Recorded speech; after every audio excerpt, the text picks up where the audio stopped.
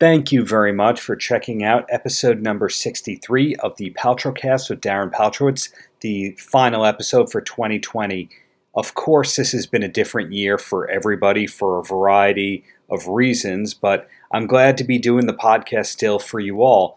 The next episode, episode number 64, is going to be my first weekly episode. The plan is to change the format up for a little bit and do 30-minute or less episodes weekly, not bi-weekly. So looking forward to producing more content for you all ASAP. Well, all that said, this episode features recent interviews that I taped with 3 different performers who all have a lot going on.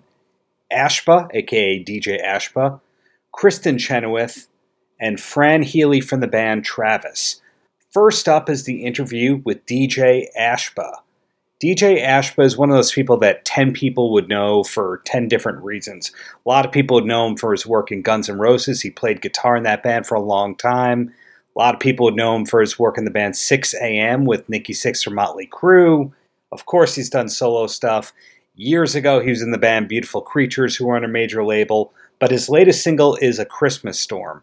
We spoke about that. We also spoke about his life as an entrepreneur. Not everybody realizes that he's got a company called Ashba Media, which produces set pieces for major touring productions.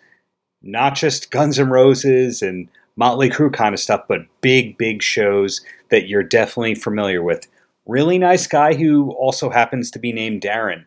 Second, you're going to hear my interview with Kristin Chenoweth. This was a unique one. I was one of many interviews that she did in a couple of hours over the course of a day, basically to promote Kellogg's and also her new movie Holidays, which is on Netflix. Holiday-themed movie that was pretty funny. My wife is a big fan of it. But I like to change things up in these celebrity junket kind of things. I like to ask things when possible that, not for the sake of throwing off the people per se, but changing it up. So knowing that Kristin's from Oklahoma and that she's a wonderful singer with real credits, I decided to ask her some things about Oklahoma musicians. So Jerry Cantrell from Alice in Chains came up in conversation. So did Leon Russell. Great conversation that I had with her. It's a short one. Last but not least is my interview with Fran Healy from the band Travis, one of my favorite bands for a long, long time now. As I kind of stammer out at the beginning of the interview, I've been a fan of Travis for now over 20 years. That's kind of the realization that you're getting older, to say the least, and also that your favorite bands are becoming classic rock bands when they've been around for that long. But the new album from Travis is called 10 Songs. Not a clever album title where there's 11 songs. There's actually 10 songs. One of them is a duet between Fran and Susanna Hoffs from the Bangles. Another great album from Travis. I'm still a big fan, and this is my first time talking to Fran, voice to voice. I had done email Q&A with him a couple of years ago. Not a very personal experience. Hard to gauge a person's personality from that, but I came away from this one hearing a modest, fun, funny, interesting guy. He actually picks up the guitar during the interview to show me something when I asked about a particular Travis song. Really do hope to speak with him again. I'm sure I could have spoken with him another 2 hours, much to his not so delight. But thank you so much for listening to the Paltrocast with Darren Paltrowitz in 2020, 2019, 2018. It's great. The time is flying by and couldn't do it without your support. Thanks. Happy New Year. Happy holidays. Stay well and stay healthy, and great Shabbos. Paltrocast. Miss Pac-Man. Ms. Pac-Man is right there. I don't picture you as a big gamer, but do I have that wrong? I'm not too big of a gamer. I want to get more into it, but I'm too busy to game. You've only got 4 talents and hobbies, I admire the people that sit around and play video games all day. I was like, God, I just never was dealt those cards, I guess. I'm always working. So. Save it for retirement. I did things the opposite way. Like I made it in music, and then I created a day job for myself, which was fucking stupid, But And that is actually something I want to ask you about a little later after you get the housekeeping out of the way, because less than 12 months ago, you were promoting Christmas in Hell. This is a more optimistic side of the Christmas spectrum. When did you decide that you were going to do a new Christmas project of your own? Well, it's not a Christmas project. It's just I just released a Christmas single is all, called The Christmas Storm. And I have a brand new project, solo project on Universal. And, you know, I'm really excited about it. My goal was to kind of fuse the world of, you know, big rock guitars into the EDM platform. And I've had a lot of fun as a songwriter, producer. Yeah. 'Cause on paper, it sounds easy. And when you get in there and really understand that, wow, I kind of get why there's not a lot of guitar in EDM, because it sits in the same frequency as the synths, you know. So, you know, really trying to figure out a creative, unique way how to reapproach the guitar to make it sound more like a synth, or, you know, with kill switching or whatever, and just blending the two instruments in a just a strategic way to make it all sit properly in the track, you know. But yeah, so I just released a Christmas song called A Christmas Storm, and we tied it to Toys for Tots National, and yeah, that's where we're at. Well, I'm calling it a project. You say it's a single. I'm saying it's a project, because to get a bunch of songs into that medley style, a comprehensive music video that has choreography, costumes, I assume is filmed where you are right now? No, actually, we filmed it at Mojave Studios. I probably should have and could have done it at my rehearsal room, because it's plenty big enough. But, you know, they just had a beautiful setting down there. I walked in, and the room seemed like it fit the spirit of the song. So we ended up renting out that place, and it was great. We got, you know, a whole quartet in there, that the quartet that Aerosmith uses, and 6 ballerinas, and my head dancer Skylar choreographed all the dancers and stuff. It was a lot of fun. My wife was in the video, and everybody said she's the angel of the video that grants the little girl the wish, and she'll fight you on that. She'll say she's a mystical creature in the video, so it's pretty funny. Semantics. When you say the string quartet that Aerosmith uses, do you mean like the people that David Campbell uses for his orchestrations? You know, I don't know. I just know they played with Aerosmith quite a bit, and I think it's probably, you know, maybe on the residency. I'm not sure where they play with. I just know that was one of their big. That's a great credit to have, Aerosmith, simply put. But and they're phenomenal. Like they're amazing. The quartet is amazing. You know, they were there between, you know, when they'd shut the take off, they were actually really playing the song. So it was pretty neat. Cool. Well, credit goes to you. I first learned about you from Beautiful Creatures. So we're talking about 20-ish years ago. And of course, you had credits before that. And of course, you've had many, many credits after that. But I'm curious when it stopped being a struggle in terms of work, and when you reached this point in your career where the work was coming to you instead of you having to pound the pavement so much. You know, I pound the pavement still to this day. I mean, I don't think it ever got to a point to where it's just, you know, I mean, yeah, a lot of stuff landed in my lap probably, but I definitely worked my ass off to get to that point. You know, it's like, it's kind of like, you know, people always said, you know, it's easy to sit back and if you don't know the whole story and go, oh, he got lucky, he got Guns N' Roses and stuff like that. But the thing is if you didn't do your homework up until that moment, when that moment comes and you're not prepared, that ship's going to keep sailing. So I just don't believe in that. I believe in, you know, if anybody knew the hard work that it takes, and a lot of people do, you know, but the ones that, you know, certain people sit back and go, oh, they're just lucky in life. You know, there's a little bit of luck involved, but there's a hell of a lot of dedication and hard work that goes into it. Else, you know, you just don't have opportunities, you know. So. You're not the first former member of Guns N' Roses I spoke with, so I'm aware of the inner workings without saying anything too much there. But what I'm getting at is, like, was it 2005 or 2006 that things got a little easier for you? Yeah, I remember when we were first starting the Sixx AM album, and me and Sixx we were always constantly together. So we'd be I remember I was sitting in his car one day, and I go, "How do you know?" And he goes, "What are you talking about?" I go, "How do you know when you go to bed one night not famous and you wake up famous? Like, where is that, how do you know?" And I remember he told me, he goes, "You'll just know." And I remember getting off of a jet in some foreign country. I can't even remember where I was, but with Guns N' Roses. And I remember coming out, and there was police everywhere, people with guns, and they had like 2,000 to 3,000 people at the airport waiting for us.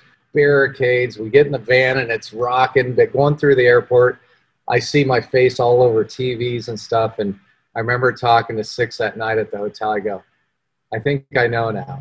It's just one of those weird moments where it just kind of, life just switches, and I'm very thankful and grateful that I was able to reach that point, and yeah, it's a trip. Was the long-term plan always to be a songwriter and producer and collaborator for other artists, or is that just something that happened haphazardly? The long-time plan was probably to rob liquor stores. And no, man, I've always I was never good at learning other people's music. I'll be the first to admit it. Like, I'm not that guitar player. Like, the Guns N' Roses gig fit more like a glove than probably any other style of music, just because I was such a fan of the music growing up. And so Slash's style, that very bluesy pentatonic style, really fit me, and I felt like I could bring something to the table and do whatever I could to at least do that justice, but yeah, learning other people's songs, I've never actually had a big desire to do it. I've always just, since I was young, just always tried to write my own stuff. It's just always kind of been in my blood. And I would study every kind of music, like all kinds of, different genres. I never just listened to rock, but I was in a jazz band, to a pep band, to, I just loved music. And I never was intrigued solely by guitar ever. I was always intrigued by orchestra music, and I was always listening to John Williams and Danny Elfman, and I love composers, and I just love Christmas music and that whole theatrical feel behind, when you go to Disneyland, that feel that music gives you. It just, it could be June and I could put in a Christmas song and it just makes me feel good, and there's something cool about Christmas and Christmas songs that have always kind of touched me. Maybe it reminds me of my childhood, I don't know, but it's I was really happy to kind of tap into a single, to be able to put out a single. And it was actually Tony from the label's idea, and it was a last minute thing that I had to throw together. I had like a month to get the song, record the song, figure it out, and shoot a video and mix it, master it. And it was a lot of work. A lot of work would be an understatement, because, again, it's not a single. It's a damn project. It was. It was definitely a project to get that song done, for sure, the way I envisioned it. And, Castor Troy did the video, and the video couldn't have turned out. It honestly, I was on set, and I was like, I see it this way, and I set up the Christmas tree, and I was like, set the little girl there. I saw it as plain as day in my head, and he just nailed really what was in my head, and I love working with him because of that. And I have a great team of people around me, though. I have JP on the track, helps me in the studio, and then I got my assistant engineer Robert Guzman, and Luca, who's just world famous mixer and master guy. So I got a really small, tight knit family around me, but I'm very fortunate to have good people. Awesome assistant Paige. There's Paige. You mentioned before, though, that you have great memories associated with Christmas. Was it the kind of thing where you got your first guitar as a Christmas present? I got my first BB gun at Christmas and shot out the gas station window and almost got arrested, but I was too young, so I got off.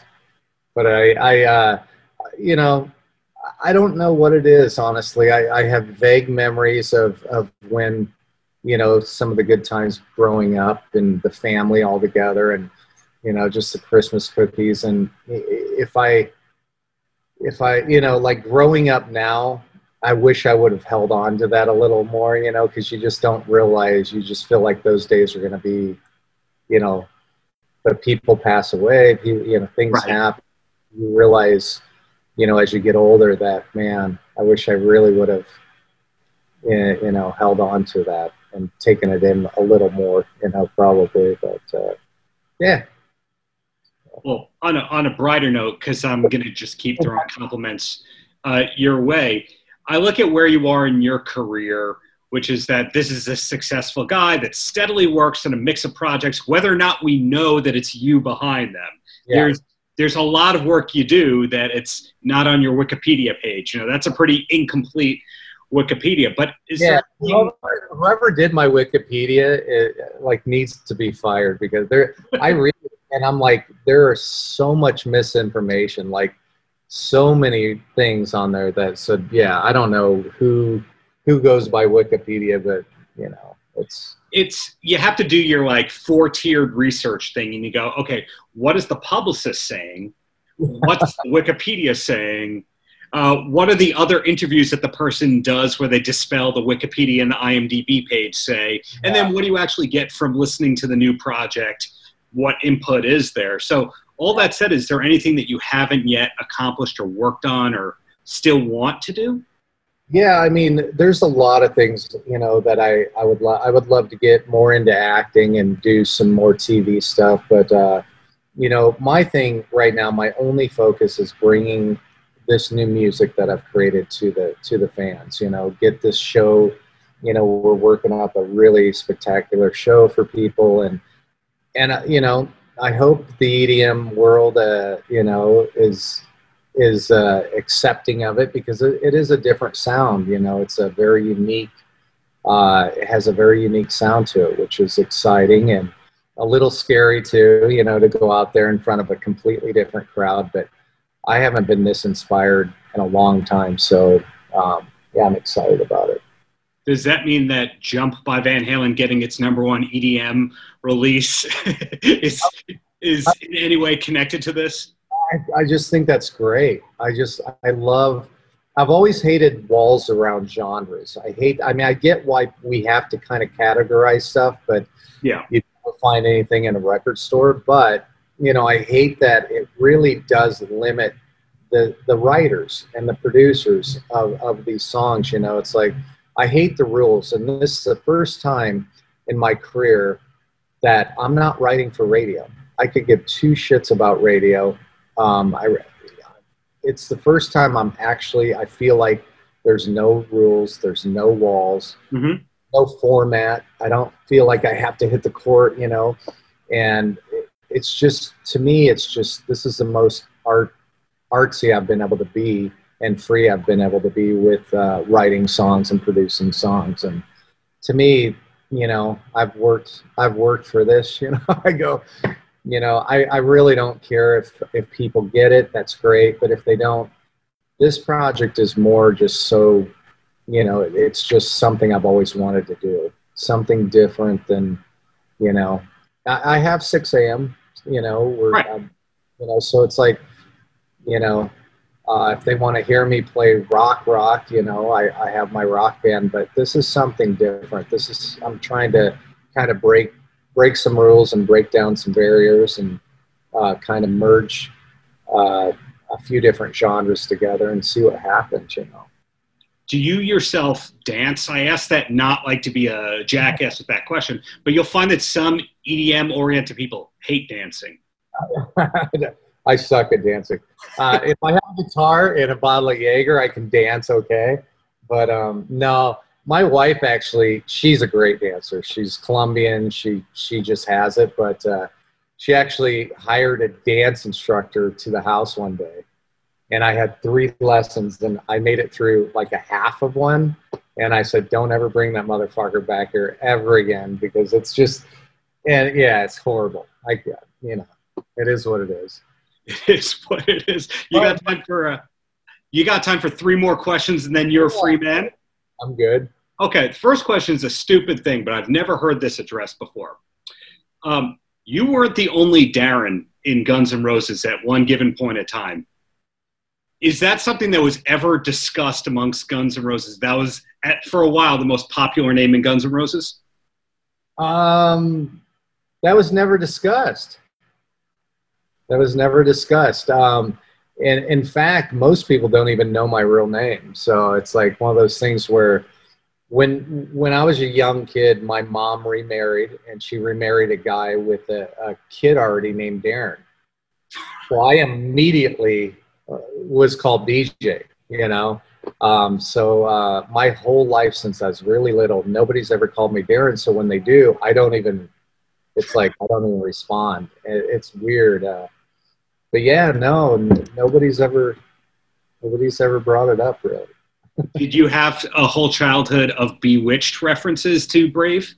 I did a little bit, yeah. And which was weird to me because I didn't watch Bewitched and I didn't watch TV, you know, because I grew up in a religious family and we weren't allowed TVs in the house. So all I had was a piano and a guitar growing up. So, yeah. Made it out of Indiana. And that's another thing about Guns N' Roses. Half the band's from Indiana. Is that by design? Is that part of how you got the gig? No, actually, no.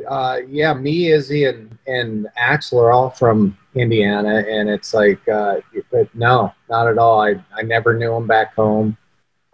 Sharon Osbourne originally introduced me, walked me over into the studio, and Beautiful Creatures was in one studio, and Guns was doing Chinese Democracy in another studio. Wow. And Sharon Osbourne is best friends with Gloria Butler, who's Geezer's Butler's wife, and she was our manager. So we were always with Sharon, like always, because of our managers, and that's how we did Ozfest and all that stuff. But I remember I was playing D, Randy Rhoads' piece, just in the studio between takes, waiting for them to change the 2-inch tape, whatever. And I looked up, and in the doorway, Sharon was in tears. And I had no idea she was even standing there. And anyway, we got to talking, and she walked me around the corner and took me in to introduce me to Axl. But that was the first time I had ever met him. And that was many years before I ever got the gig. But, you know, I guess from what he says, I've been on his radar for a long time. I was pretty flattered that he even followed my career, you know. I mean, I was shocked that he even knew who I was, but that was pretty cool, you know. I had no idea about any of that history, and I'm really flattered that you shared that with me. That's great, and it's great to know that you can actually play the Randy Rhoads tracks, because how many people can play anything besides the finger tapping part of Crazy Train? Right, exactly. And I grew up again on Eddie Van Halen and Randy Rhoads. Like, you can go back to every interview. And Scotty Moore, I loved Elvis because my mom, that was one little bit of rock and roll I was allowed to listen to. All the others I had to sneak, you know. My older brother gave me his big box of Kiss posters, and I literally had to hide them behind the furnace so my mom and my dad didn't know about it. And then they found him, and I got whipped by a belt, and they threw him out. And it was kind of neat because when I had left home many years later, my first real tour with Beautiful Creatures was opening up for Kiss. And I got called back home and go, remember those posters you threw out? Yeah, I'm on tour with those guys. So it felt kind of good. So. Wow. Everything comes full circle. Aside from all the music and all that, do you have a TV recommendation that you could pass along to people who are looking for a new show? God, again, what's a good show? I'm trying to think what I. Page Knows. I mean, honestly, I watch a lot of ID Go. I don't know. I'm not really a big TV watcher. Again, I grew up without a TV, so I don't. I just kind of put in a movie here and there when I get some free time. But I'm not that guy that gets sucked into TV shows too much, because there's two things I think are a waste of time. It's sleeping and eating. I hate going to bed, and I hate eating because I just feel like it's a big waste of time. I am such a workaholic. All I do is work, and so for me I'll always have TV on in the background, but I'm never watching. I'm always on the computer designing clothing, or writing a new song, or whatever I'm doing. I'm always busy, or I love to fix shit around the house. I'm like Bob Vila. So you're a doer. That's the vibe that I get. You don't like to watch other people do stuff. Never. Like, any of my friends that come over, the one thing they're always like, if you didn't know you were in all these big bands, you would never know you're a musician, because, outside of my guitar, like hundreds of guitars throughout my house, but I never really talk about music or any of that stuff, because I never talk about or focus on the past things I've done, which my sister is always like, you got to stop. And, because I get really down on myself if I don't achieve certain things, and I set high goals, and wow. And I'm always pushing myself as hard as I can. But, I don't know. It's one of those things where every day, I just want to get that much closer to my next goal before I hit the bed at night. So. And are all these goals written down somewhere on some vision board? No, it's just something, I live, eat, and breathe. I'm always working about two to 3 years ahead. So I'm constantly designing clothing that's not going to come out till, and writing stuff and working on concerts that people won't be able to enjoy for another probably who knows how long. But, I just love to work. I love to, again, I'm nothing more. I think if I have to sit too long, then the demons in my head, I got to listen to them. So I think I'm constantly just keep busy in that way. I get where you're coming from, man. Well, in closing, DJ, any last words for the kids? Just thank you, man. Tune in to my Spotify, Apple Music, download my new songs, stream them, and go to my new video, Christmas Storm. And if you can, donate even $1. It helps. Everybody knows we've had one of the most, brutal years, and this is a way that we can help give some kids a great Christmas this year. So, well said. Well, thank you for practicing what you preach, and just keep up the greatness there. Thank you, brother. Thanks. Take care. Yeah. Paltrocast. Hi, Kristin. How's it going there today? I'm good. Is this Darren? This is Darren. And hi. Thank you for doing this. Am I getting you from New York today? Honestly, I wish, as I'm a little homesick, but I am in the beautiful Vancouver shooting a new TV show starring Cecily Strong for Apple, and it is beautiful here, but I'm a little homesick. I can imagine. Usually when you're interviewing somebody, there's only one project to talk about. And of course, there's Holiday, there's Candyland, there's The Witches, there's some wonderful Kellogg's things going on. Tell me about what's behind you first and foremost. Yes, can we? So Yeah. I don't know if you know this about me, Darren, but I don't cook. I like things that come in packages. You open them and then you eat it, right? That's why this was such a great pairing for me, because the Kellogg's family really knows what they're doing. I have been sent so much of their product. People should go on www.kellogg'sfamilyrewards.com to check out all the different kinds of cheese and platters that they have, cheese and cracker platters. But I'm just going to say, not that I should, but the flatbread cracker is my favorite, but I cannot confirm or deny that, Darren. Okay, you did not hear it here. I personally am a flatbread person when it comes to trying to eat healthy but indulgent at the same time. So great offerings behind you. And the movie Holiday, my wife told me last night I had to watch it. We watched it. Then I realized, wait, you're in that. It was an absolute great coincidence and all that. What time of year did you film that? Because, of course, it shows all sorts of holidays. Okay, thank you for asking this, Darren. I would love to say we were in cozy, chilly Utah shooting the Christmas movie, but we were in hot Atlanta. Now, I love you, Atlanta, but it was hot, and it was July. It was May, June, and July.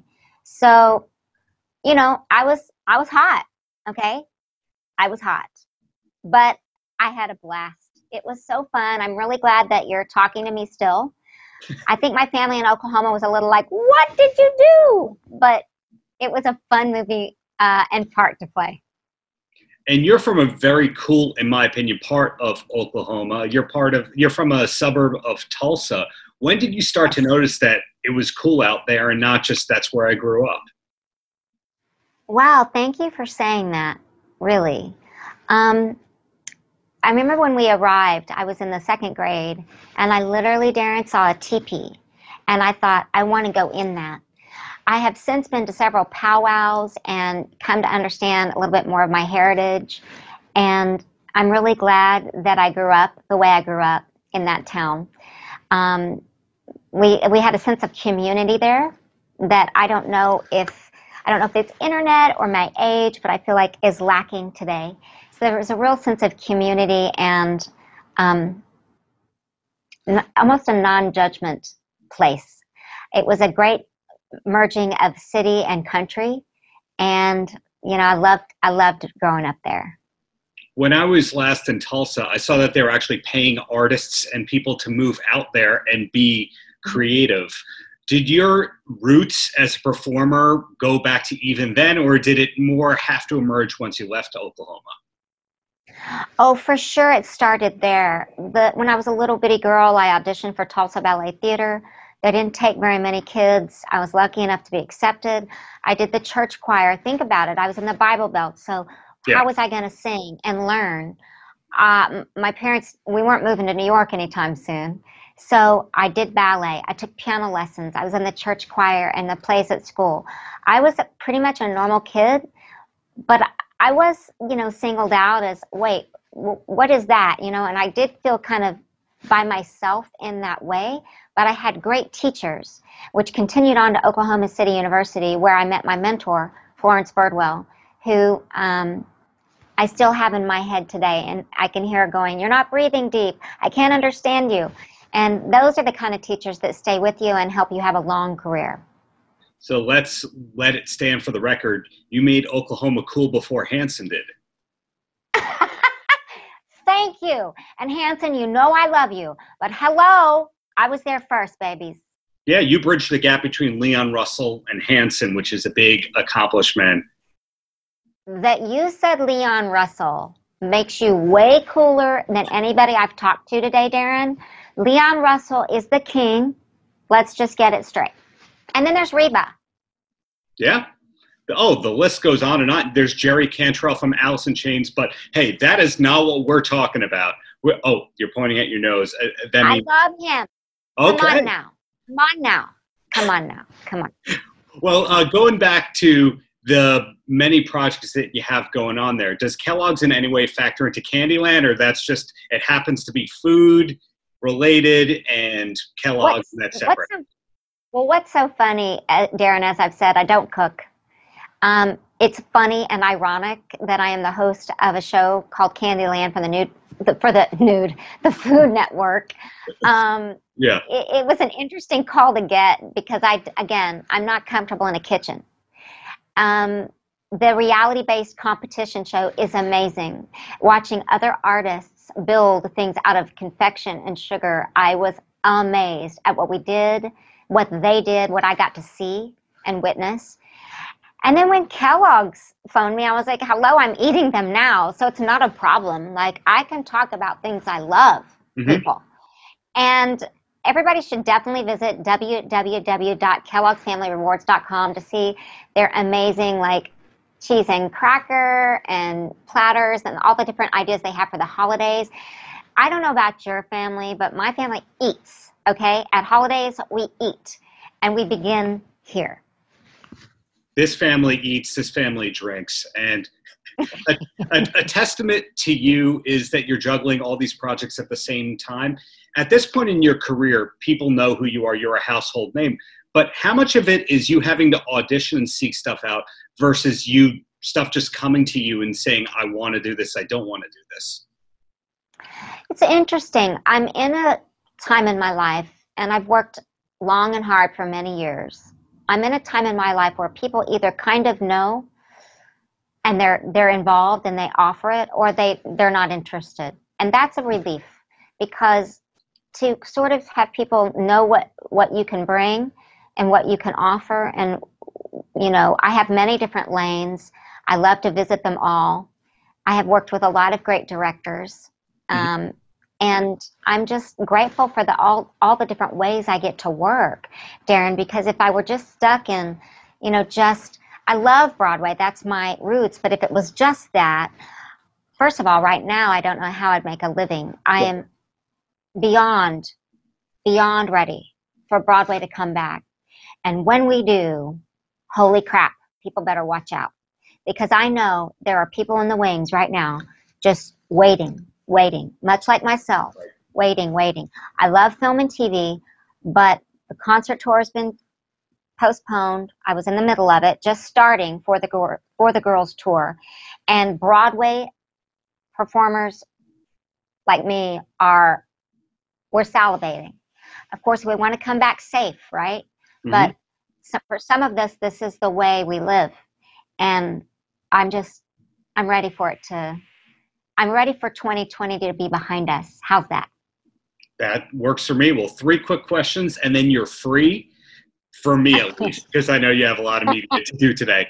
The first thing is there anything you haven't done with your career yet you're still hoping to work on or accomplish? Absolutely. I'm still that girl, right? I think the day that it's not there for me, I'll quit.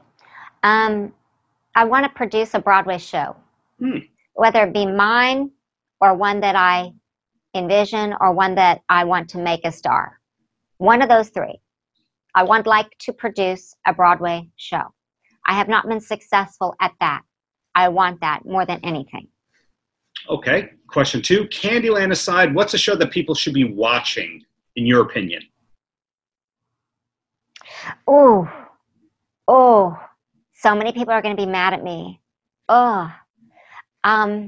Obviously scripted shows are really important as I'm an actress, but I love anything on Bravo, and I love Below Deck and Scene.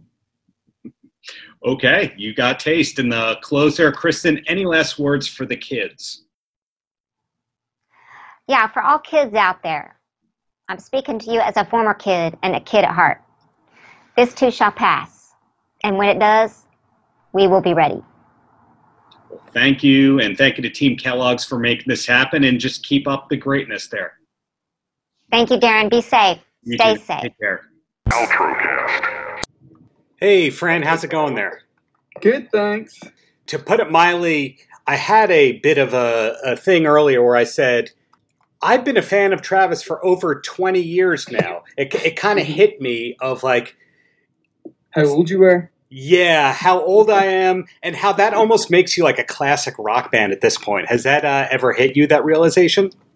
You know, I was thinking about it, and I think the Rolling Stones have changed the definition of classic rock bands for all of us. I think all of the older bands have, and that goes for maybe Ozzy Osbourne and all these older guys.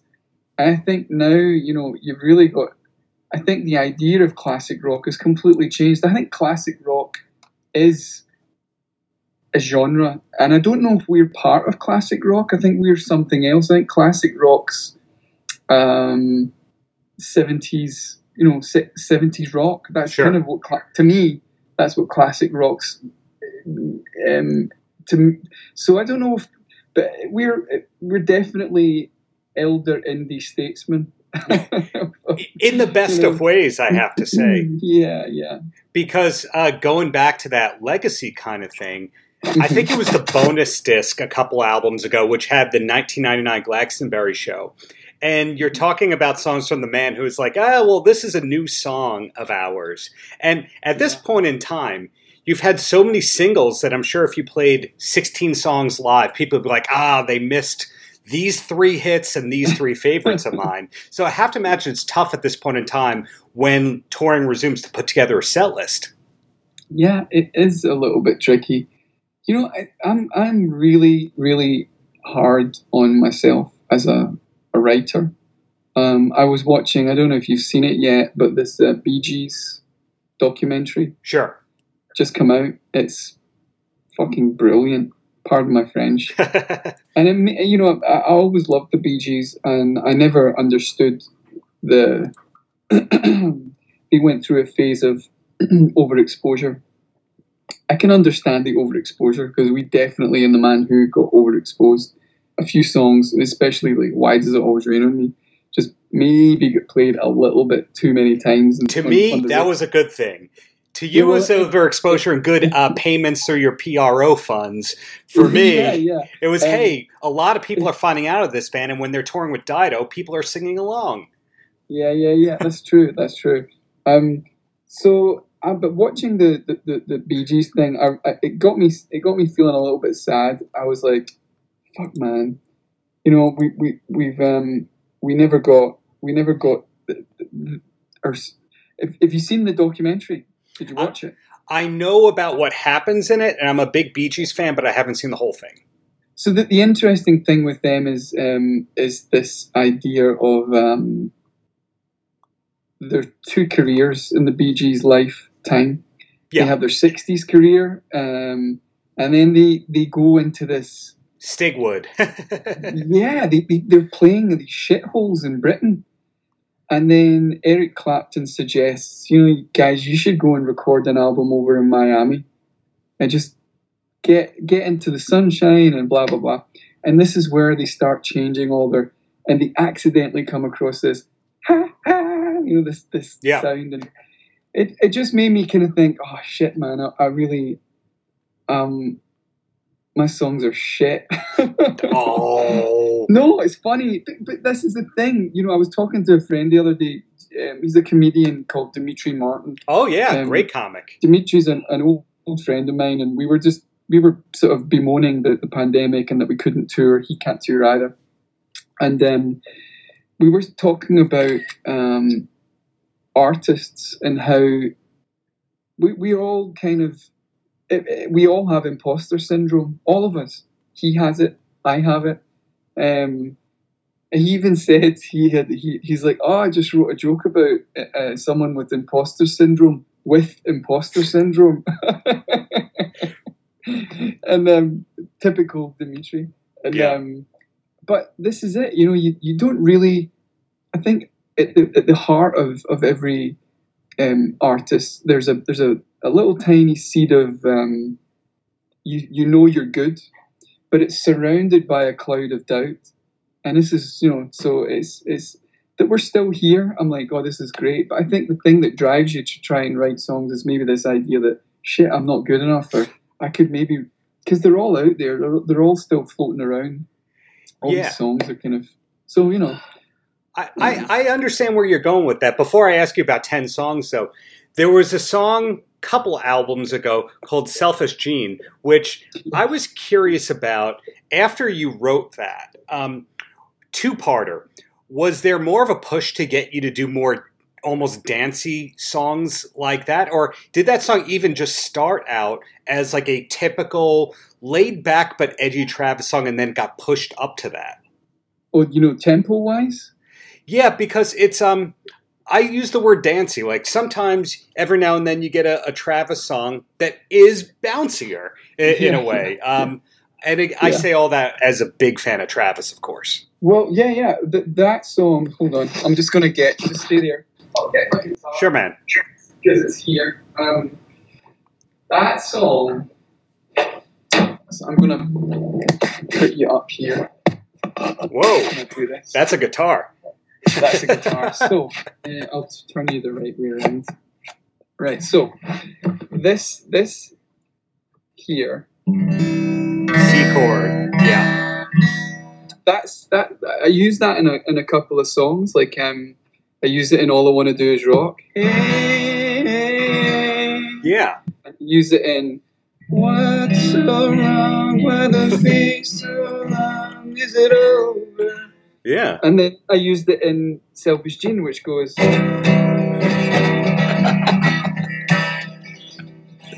Yeah. You know, it's Selfish Gene is like a sped up version of Love. I realised when I played it there for you. But the thing is, wait, where are you? I've got to turn it back around. Technology. I think that you know, that I know for a fact that song was always an up-tempo song. I wrote it in our house in London. I had this little space under the stairs, and again I was playing about with this C shape with the finger coming on and off. Yeah. And I did it kind of up tempo like that, and it felt good. And that's the thing about like tempos. Like when we wrote Why Does It Well, when we were piecing together Why Does It Always Rain on Me in the studio, it was much faster. It felt like the tempo was like tied to the 90s, which is a song that we have on our first album. Right. A little bit more like... Great up-tempo song from the first record, sure. Yeah, and it just felt a little bit... It didn't feel right in that tempo, this up-tempo. So I was like, let's just play it like we're playing it in slow motion. So we just knocked the tempo down really a lot. And then suddenly it was like, oh, this is really amazing. It sounded totally different. And so, you know, it's the same way with if you played Selfish Gene in a slower tempo, even a couple of clicks slower, it wouldn't feel the same. Right. So you get it into the sweet spot, and it almost, the song tells you, right, this is perfect, because you can say the words in the right time. You're not rushing or you're not slurring.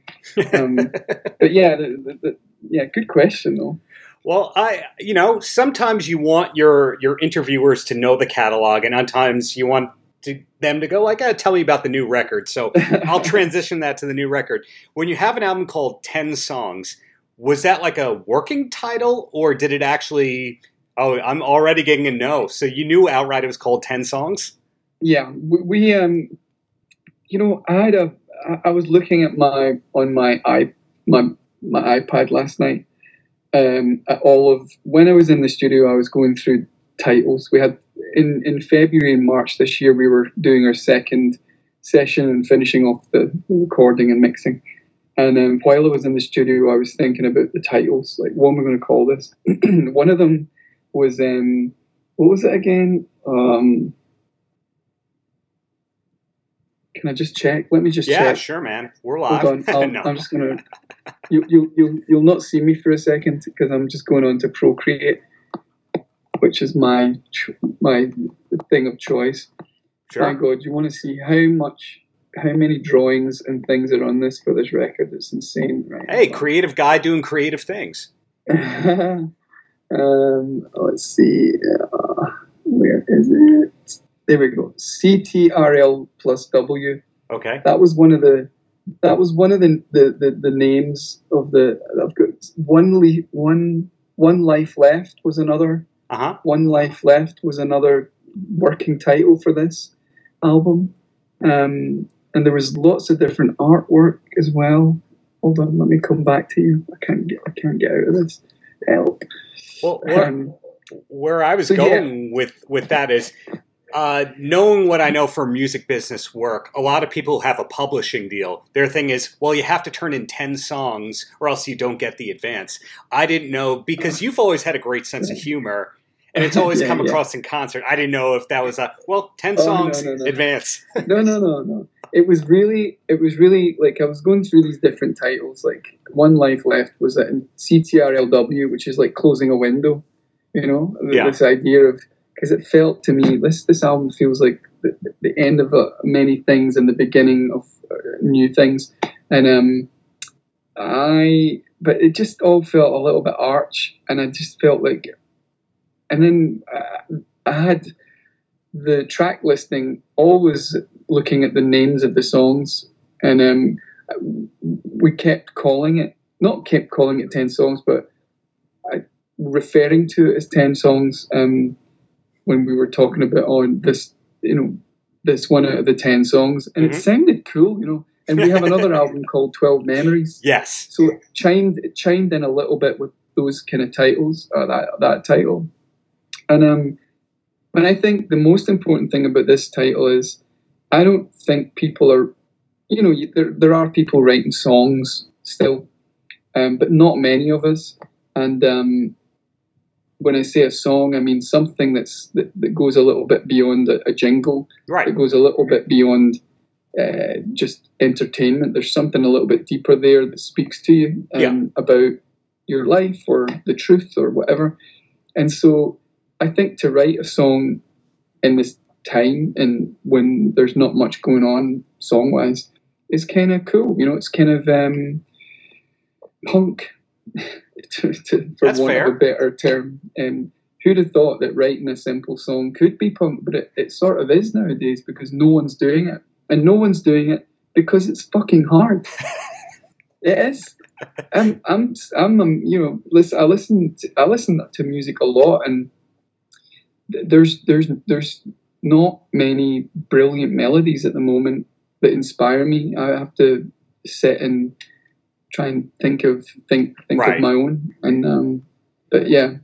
Anyway, yeah. Yeah, this is one of those years where it'd be really hard to do a top 10 list because you have to kind of think of, are there 10 albums that I really liked and listened to all the way through? Now, if I were doing that or a top 5, obviously your album goes on there, so take the damn compliment. But something I'm curious about is a lot of bands kind of have their peaks and their valleys where they go, I don't know, maybe we should break up, maybe we should change directions. But when you listen to the Travis albums, it doesn't seem like you guys ever got bad, you ever started using outside co-writers, you ever had to go, well, here's our EDM track. You didn't do that. Was there a period, though, where it was like, is this the end of Travis? Yeah, definitely. We had a bit of a period like that. When was it? I think it wasn't a feeling. It got to that feeling. It started out like we all just had a break. Like we all went off to be dads. And this was between Ode to J. Smith and Where You Stand. Mm-hmm. And in that time, I had written a record almost like it was going to be a Travis record, but we all went on a break. So I did my solo thing, which was okay. It's really nice, good songs, and a nice experience. But I'm in a band, so. But there was a point, towards like year 3 of being out of the band and not touring and not doing anything, that it felt, oh God, is this it? Are we done? Are we actually going to go back and do this? And we did, and it was a kind of, we got a call to do a show. That was the reason we got back together. There was a show somewhere, and we met, and everyone was great. It was as if we'd seen each other 2 days earlier, and it was fine. It's always difficult being in any kind of close quarters with other people. Of course. And but we've really weathered the storms really well. We've respected each other's kind of need to just chill and not see anyone else, in the band. And which is really important. We're also Scottish, so we're kind of sensible. We have our feet on the ground. We always kept our feet on the ground, so we know what's important. We have a good sense of priorities, and I think to be in a band is one of the most amazing jobs you can have. There's definitely a lot of waiting around, but, like acting, yeah. But to do that job is like it's a trip, No one gets to do that. So we're all pretty, it's not lost on us, So we've kept it, we've looked after it, and that's why we're still together. There's that gratitude. Well, you got time for 3 quick questions, and then you're a free man. Thanks. Okay. Yeah, sure. The first question. if you're a big sports fan here in New York, you hear a lot about Fran Healy, but that's not the singer Fran Healy from Travis. Do any photos of you and that Fran Healy exist? Say that I missed that. I missed that last part. Do any photos of you and that other Fran Healy exist? Have you ever met? Oh, there's the baseball card. Right. There's a picture of me and the Fran. I don't know if you've been asked that all the time, but, growing up, you'd hear, and now going to Fran Healy. And you're like, what? He's on TV in New York? Okay. There you go. It's funny because it's really weird because he is like a big fucking deal in baseball. And he's quite a polarizing figure. Sure. It seems. And so when MySpace was starting and before Facebook, before Twitter and all that, we had MySpace. And I would get these disgruntled, I would get these people, like these crazy baseball people going, "You motherfucker!" And I'm like, who the hell is this Fran Healy? But the weird thing is, like, we lived in New York for a little while. We had an apartment there for 12 years, 14 years actually. And I think he lived really nearby because I looked us up. I looked him up in the telephone directory. He was there. He's like 2 blocks from me. Well, I'm glad you didn't get any of his hate mail to your physical address in Soho. Yeah, that would have been uncomfortable. There you go. And the closer, Fran, any last words for the kids? I would say, it's been a fucking... Can I swear? Yeah, you can. Most people can. It's been a fucking hard year for everyone. I've known people who've lost their mums and dads to this thing, this pandemic, and there's not, until that sort of happened, I was quite, and I still am a little bit because you just have to. It's a British thing, you just have to laugh, you just have to smile through it. But I think we're coming. I think we all begin to see a light at the end of the tunnel. I'm very. I'm not an anti-vaxxer person, but I'm very anti-corporate America person, and I find a lot of, the big pharmaceutical people to be suspect. Not the science, just the people who run those businesses. Sure. But I'm very, very hopeful about the Pfizer, the mRNA vaccine. This is it's like futuristic science that they're doing. It's not like the old way they used to do it. They're doing new things, and I think not only is it exciting for COVID, like for instance, my doctor in Los Angeles, he's had it. He got the two in August and September, and he's fine. He's fine. He had a sore arm when he got it done, but that's to be expected. But to me, right now, I think it's pretty exciting, not just for COVID, but for all these kind of viruses that are flying around now. They have this new technology which is going to make it, which is going to help us fight all these things and old things as well. So I'm kind of hopeful. I really want to get back on the road. All of us, all of the bands, every band. I mean, you've got, I was talking to someone the other day about the Strokes, and they brought their album out right on the pandemic, and all the bands I know, we've all had to cancel everything, reschedule, or just take that away, and it's a big part of a record. So I really hope. And the mad thing is, we haven't toured in America for years, and we were planning on coming, and then this happened. So But I'm looking forward to coming back. A long answer to a short question. But, it's been a long year. A great answer to a question that's been asked a lot. So I really appreciate your time. And when things get normal, looking forward to seeing you live in New York again. And just keep up the great music. It's great to see that somebody could still be great 20-ish years after they make an impact. Thanks a lot. I'm going to try. Thanks, Fran. Have a great rest of the day. You too. See you later. Take care. Paltrocast. Thanks for checking out the Paltrocast with Darren Paltrowitz. Produced by V13 Media. Theme song by Steve Schiltz. Audio mixing by Mark Piro. Until next time, have a great Shabbos. Paltrocast.